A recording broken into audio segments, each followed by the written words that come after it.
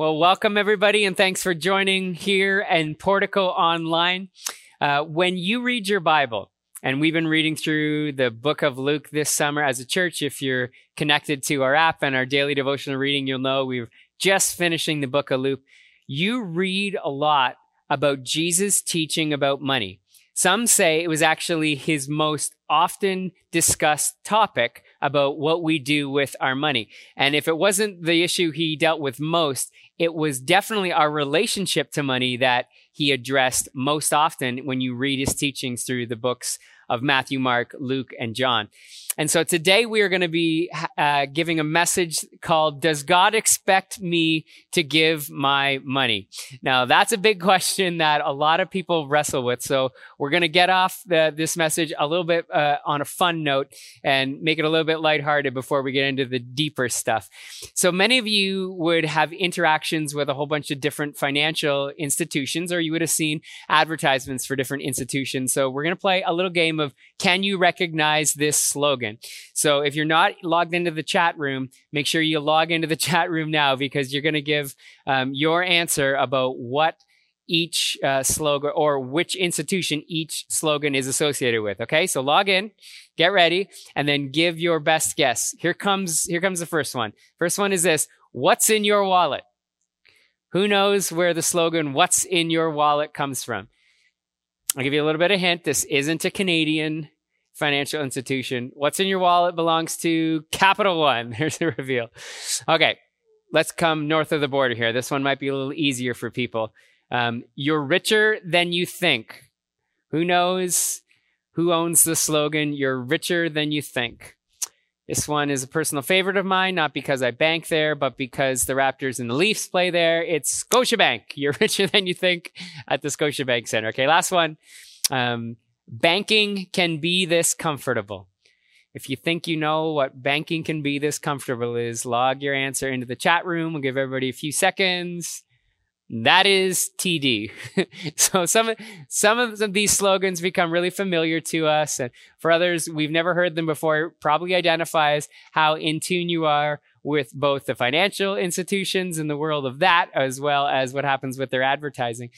But we today in our sermon series on life hacks want to look at this message: what does God expect me to give my money? And in a world where everything costs so much, how can we possibly be expected to give away our money? Now, there's been great debates that we've had in the church over the years about this, because there's this principle in the Old Testament called tithing. And tithing is the expectation that we would give 10% of everything that we earn, everything that we have, we would give that over to the church for the ministries of the church. And people debate, well, do you tithe on your gross? Do you tithe on everything you make before taxes? Or do you tithe on your net, what's left after taxes are taken? And then some people would say, well, if you're tithing on your net, then you have to make sure that you tithe on your tax return as well. And what about money that you don't earn, but it's a gift that's given to you? Do you have to tithe on that? And some people would say, is the principle of tithing, giving 10%, is that even relevant anymore? Because that was part of the Old Testament law, and now we're living under New Testament times, and we shouldn't even be asking these kinds of questions. And all I would say is that when we're asking questions like that, we're asking the wrong kind of question. We're asking law-based questions, and we're asking about what is the number, what is the minimum, or what is the expectation?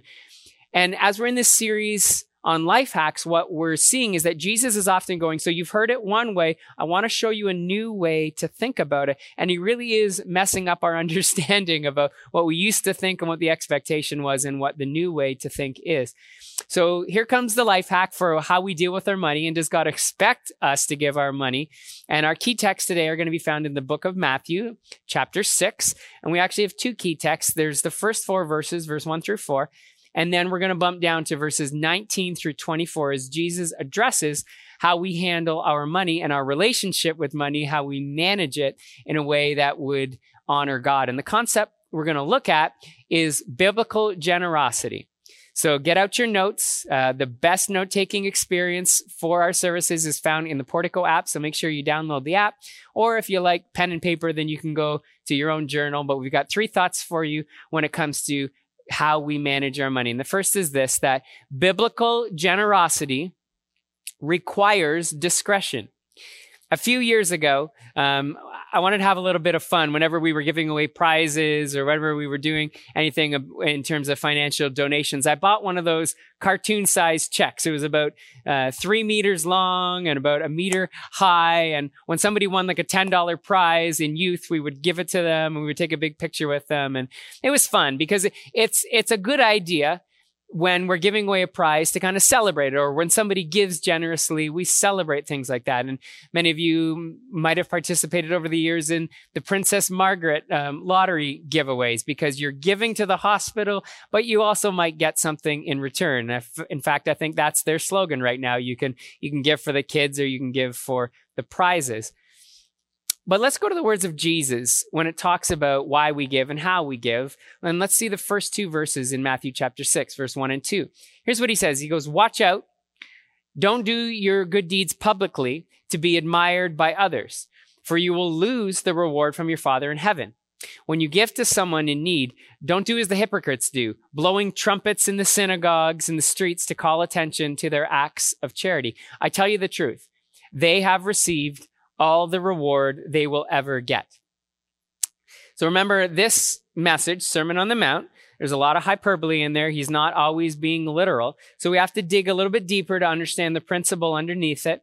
And so let's go back to the Old Testament pattern of giving. And if you went to the temple, which was in Jerusalem, or even in the synagogues, if there was an established facility in a community that was a synagogue, they would have a chest, and they would have a shofar-shaped object, which was kind of like a trumpet. Sometimes it had curves, sometimes it was straight, but it always had a big top, and it was called the shofar chest. And that's where they collected their tithes and their offerings. And if you wanted people to understand that you are a generous giver, well, you would bring a great number of coins and you would drop it in from a high distance, and it would be like a trumpet shouting as the coins circled around the opening of the shofar and then landed in the chest. And in fact, you could even fool people, and you could give a smaller amount, but you gave it in smaller denominations so that it made a big noise, a lot of coins dumping into the chest. And this pattern actually moved into the early stages of the church, and even as the church started to move across Europe and into the organization of the Catholic Church, it was something that happened over centuries. People would give coins and they would make a big show of it, and they were celebrated for giving generously.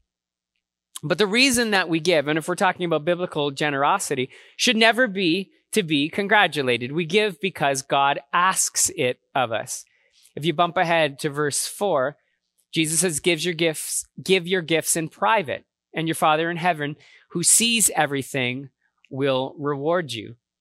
Now, some of us have mistakenly understood this, that the way that God is going to reward us will always be financial. It's like we're playing the lottery. We're playing our lucky 10%. And if we give our 10%, then we're going to be blessed with 10% back. Or maybe this week we're going to play number 7, lucky number 7, 7%. It's the number of perfection. And we're going to get this big reward. But God is not a lottery ticket, hoping that it will pay off with further riches in the end. God is your Father, and He's trying to teach you that He'll provide all you need. Think of all the ways that God can provide for you. God can give you joy in your heart, knowing that when you give, you impact a life. There's salvation that comes because you've sacrificed, because the church have worked and the person has then understood who Jesus is, and that salvation is a gift that they want to receive. And there's that joy that comes from that. And giving money for no personal gain is actually the epitome of biblical generosity. When you're worried most about what God is going to do and least about how it affects yourself and your financial situation, then you're starting to understand biblical generosity. So I want to pause the message here as we're moving forward for a minute and just share a little bit of my heart of where we're moving forward as a church as we come out of the pandemic and into this new year. We have made some shifts over the course of this year, and we got to a place where 1 out of every $10 goes directly to a person in need. It doesn't go to a salary to support that person in need. It doesn't go to a facility to make that function. No, it goes directly to people who are in need. And this year, we're actually committed to pushing it further. We just finished our budget, and July is the first month of our budget year. We run July through June, and we are functioning in a way where not only 1 out of every $10 of what we receive, but it's actually 1 out of every 10 undesignated dollars, plus every dollar that is designated to missions is going to care for people outside of our church, whether it's in our community or like the kingdom builders we hear all over the world. That money is going directly to them so that they would be benefited, so that ministry would happen to people outside of the lives that we touch. And as God has been challenging me about how we handle finances as an organization, here's the thought, is that the defining ministry of our church should not be ministry to our church. It should be the expression of ministry from our church to our community. What we do should not be for the benefit of ourselves. What we do should be for the benefit of people who are in need. So what does that require? Well, it requires reallocating some of our time and some of our dollars from serving ourselves and reinvesting it into serving into people who have a greater need.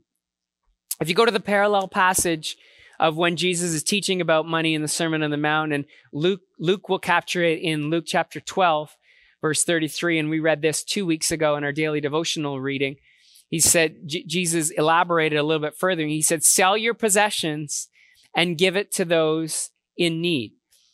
Now, I'm not advocating that as a church we sell this building and we sell this facility, but here's what I am advocating for, is that in this next season of who we are as a community and as a church, we be less concerned with how fantastic this place can look and we can be, and more concerned about stripping things away so that we can express love to those who need it the most and express care to those who need it the most. And I believe some of the defining partnerships of how we go forward will be like our partner up in Brampton, Regeneration Outreach Community, where our Brampton community, you're right there meeting right now. Give us a shout out, Brampton, online if you're in the chat room there. You're meeting in the food bank, in the place where we're going to see great ministry happen. Why? Because that's where God has planted us. We have a fantastic partnership with the Mississauga Food Bank, and we've expanded into the Square One area with Good Measure Food Bank. And in fact, we've just been in meetings the last number of weeks talking about what our next steps would look like. And Pastor Dwayne Hutchings and I have been talking about the establishment of a social justice group and how we can then have an evaluation of all the different areas locally about how we can step into the need that's representative there. And in the next number of months, you're going to be hearing about how you can get involved in giving practical skills like resume writing for those who have lost their job, or job counseling, or even helping people find appropriate accommodations. And if you're interested in getting involved in any one of those areas, I want you to go over to portico.cc/serve now, because it's about reallocating our resources and our time and our energy. Not because it's going to benefit us, not because we're going to trumpet what we do. It's actually, God asks us to be discreet about it, but we do it because we're going to see people come to faith when we become less about blowing the trumpets for what we've done and more about investing into what other people do. Okay, let's pick it back up. Point number 2 is that biblical generosity acknowledges the greater value of eternity. Jesus' teaching is sometimes hard to accept because we only see and we only experience this life, but his teaching always orients us to the next life. And sacrifice becomes easier if we are actually able to shift our focus and go, I'm not just concerned about what I have and what I'm doing in this life. I'm actually more concerned about my soul and the souls of the people around me and what that will look like in the next life. And if being rich in this world is important to you, then this will be a struggle. It's only when we're able to recognize it doesn't matter my financial circumstance in this life. That's when giving becomes a no-brainer, because there is no longer a need to establish the wealth on this earth. Now, if you have rich, if you have it, it's okay. It's not that being rich is the problem. It's the importance with which we place on it. Look at Matthew 6:19 and 20. It says, don't store up treasures here on earth where moths eat them and rust destroys them, and where thieves break in and steal. Store treasures in heaven where moths and rust cannot destroy and thieves do not break in and steal. So who feels like the cost of living in the GTA is too much? Everybody should be saying yes. Every hand should be up. See, the reality is that our income doesn't match the reality of the cost of our homes or our cars or really the cost of living around here. The incomes don't match. So then we need to understand that as I'm sharing this teaching, the majority of people that are participating in this service are in debt, and they're not sure how they're going to get out of debt, or they're not sure how they're going to continue moving forward. So could you imagine a reality where your list of needs, I'm going to say the word needs, does not include an iPhone upgrade, or does not maybe even include ever owning a house or owning something that has always been kind of out there for you? Owning a house for so many in our society today just seems like a pipe dream. And consumerism in a society always breeds more consumerism. And this is where we are. If we have the ability to buy, then we want the ability, then we usually often take that opportunity to buy. And as we buy, we begin to think, well, what's the next thing I should save for and consume? And if it's within our guiding principles to our life to have nice things, then we will often struggle with this teaching that Jesus says about sell your possessions and give it to the poor and invest in the next life. Don't invest in this life. But if we reoriented our minds to think, what are my needs? Do I eat? Am I dressed?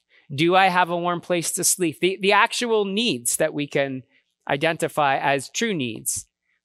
And all else is stewarded towards God. Then this teaching begins to become something that we can embrace. Another important thing to remember is that this portion of the teaching actually flips from hyperbole to become very tangible and practical. Think of Jesus. He did not own a house. People gave generously to his ministry, yet he didn't take it to own a house. Judas managed the money for the disciples, and he struggled with the way that Jesus managed the money. It seemed frivolous to him. He became so upset about how money was wasted. And there was the one situation in particular where Mary wasted an entire year's salary worth of perfume in an act of worship. Could you imagine what would happen if we spent a year's worth of salary on a worship night? And it was part of what we did, just this extravagance in worship. People who were counting the money would lose their minds if we spent 75,000 or 50 or whatever you would allocate for a year's worth of wages. And Judas at times even helped himself to the donations that the disciples and Jesus were receiving. Because at times he didn't feel like they were getting enough for themselves, and he didn't feel like they were using it on practical or tangible things. And in fact, Judas got to the point where he couldn't follow Jesus any longer because he felt Jesus had lost his way, and that Jesus was giving bad teaching compared to what would make sense to Judas for the Messiah to teach and to act like. God couldn't possibly want him or the other disciples to live that way. Kings should live like kings in Judas' mind. But we can have a rich life without ever having riches. Jesus lived the most rich life of all because he stored up lives and souls in the kingdom of heaven. His Father cared for his need. His Father led him to others who needed care, and he was able to distribute the resources that he had into those places of care. And he learned what it was like to be sufficiently cared for by his Father without ever having to worry. And it was in Luke, that chapter we read earlier, Luke 12, where Jesus would go on about, look at the birds and they don't worry. Look at the fields and the lilies and how God cares for those.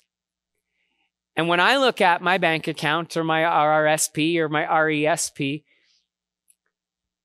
there's some comfort there because I've put some savings there. It feels good that I've planned and I've saved and I'm not stressed about maybe some other expenses that are coming up in my life. But security was never designed to be in our bank accounts. And in developing nations, if we're to talk just very frankly, retirement savings, that's not even a concept. And any theology that includes God's blessing us so that we'd be more wealthy and we would have luxury is completely against the model of Jesus' life. That's not how he lived. That's not how he taught. So that's not something that we can embrace. True treasure is not found on earth. However, luxury is not a sin.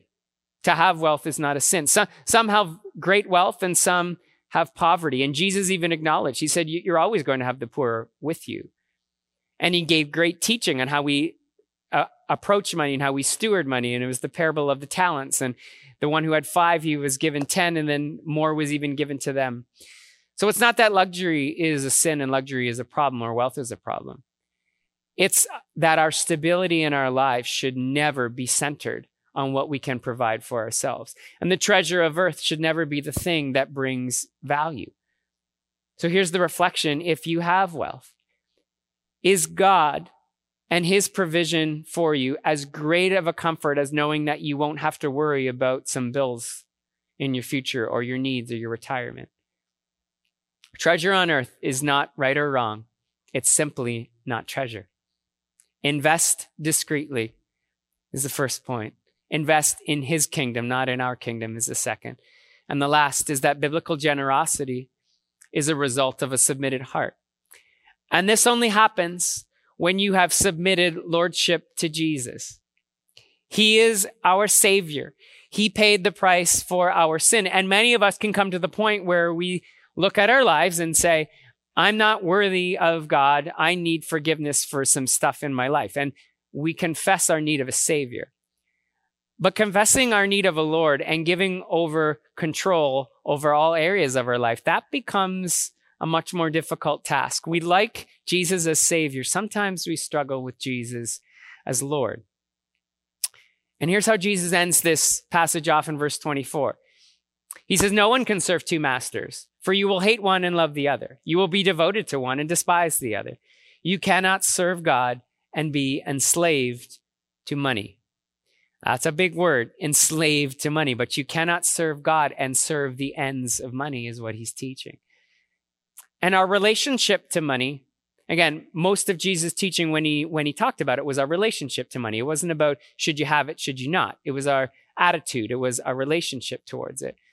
And that's why we're talking about biblical generosity. But money is often a window into our hearts. Are we giving because it benefits us? Are we giving joyfully or begrudgingly? Are we giving legalistically, going, I have to give exactly 10% because that's what I'm called to? Or are we giving just because Jesus is Lord and we recognize that everything we have is a gift from him and it's to be stewarded for him? And we're to manage it the same way that he did when he was on earth. You know, the ancient Hebrew had a word or used the phrase healthy eye. And it was actually synonymous with generosity. If you said, hey, this is a person with good eyes or healthy eyes, that means that that person was generous to all. But if you had bad eyes, it meant selfishness. Now let's look at Matthew 6:22 and 23, the verse right before we were just reading. Your eye is like a lamp that provides light for your body. And this one's not on the screen for you, so you got to open up your Bibles. When your eye is healthy, your whole body is filled with light. But when your eye is unhealthy, your whole body is filled with darkness. And if the light you think you have is actually darkness, how deep that darkness is.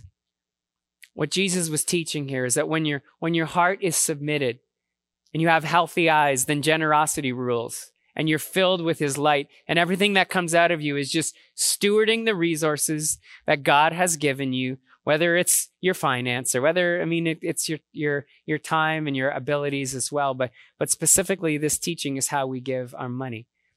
But when your eyes are selfish, your entire being can turn to dark. And when you read the Bible, it's so important that you read through context, because I've heard this verse taught before about how the eyes are the window to our soul, or they're like a lamp that provides light for our body. And it's about what we take in. No, Jesus is talking about our relationship to finance. And our relationship to money reveals not only our level of trust in God, but the scope and purposes behind our worship of God. And it's almost like a barometer or a thermometer to measure, to go, is the way that I handle my money, is it characteristic of someone that goes, Lord, it's all yours, so whatever you need. God, I trust if you gave, you can take away, and if you give, you can give again. And it's not about making me and my kingdom and my stuff great. It's about making sure that people find their way to you and people understand, love, and care. Now, this seems like a fantastic point in a service to take an offering as we come to the close. But we aren't going to do that because this isn't about what we can receive in one moment. This isn't about trumpeting our successes. That would be almost going in direct contrast to what Jesus said at the beginning, that we should never we shouldn't give and then trumpet the way that we give. This is a spiritual principle that actually grows us. And if we could get to the place where biblical generosity was a guiding principle for us, that I give and it doesn't matter who knows, that I give into God's kingdom, not just investing into what I have, that my security lay in what God can provide, not what I can provide, because I trust in him and his kingdom, then we become wholly different followers of Jesus. I got an email from our financial team this past week, and there was a brand new giver. I usually have no idea what people give and who gives and who doesn't, but they thought that I should know this one because it was a 6-year-old who had made $2 and had just given 25 cents.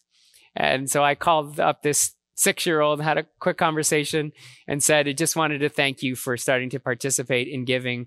And he kind of understood the principle of 10%, but he said, I wanted to give God one of the big ones. I wanted to give him a little more. So he gave the whole quarter.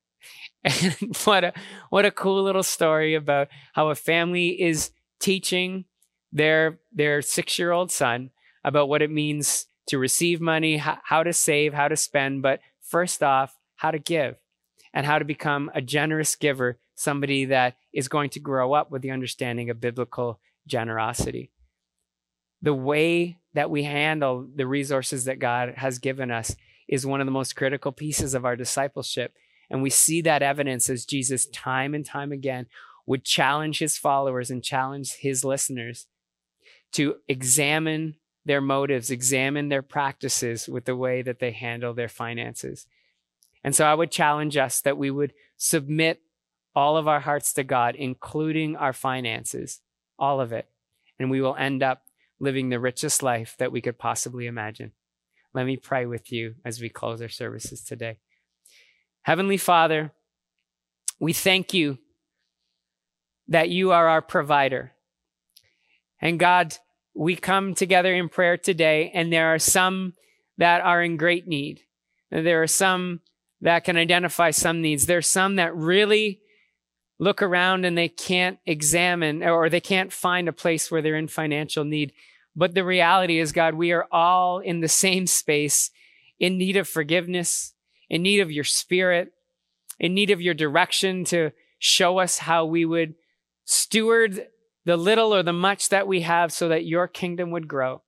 And Lord, I pray that as we reflect on our relationship to finance and our understanding of biblical generosity, that Holy Spirit, you would convict us of places that we need to confess. You would inspire us into places where we need to participate in. You would help us to release our hands of it and not have to worry about how it's managed beyond when we let it go, or who's going to steward it beyond once we've given. God, you would just allow us to participate in the amazing experience it is to give everything that you have given to us over for your kingdom, Lord. God, I thank you for the generosity that has been so demonstrated in the people of this church and this gathering. And Lord, I pray you would continually challenge us each and every day to not stay where we are, but hear your voice more and more, Lord, and be obedient to how you've called us to give and how to invest. And Lord, I pray that as we give, you promised that you would bless. In fact, in Malachi 10, you said, test me in this and see if I won't pour out. Lord, I pray that as we give, you pour out your blessing, meaning your Spirit would be on each and every thing that we do and place that we go and ministry we start, Lord, that it would be all showing how people can find their way back to you as we participate in this amazing work that you've called us to. Jesus, we thank you and we pray this all in your name. Amen.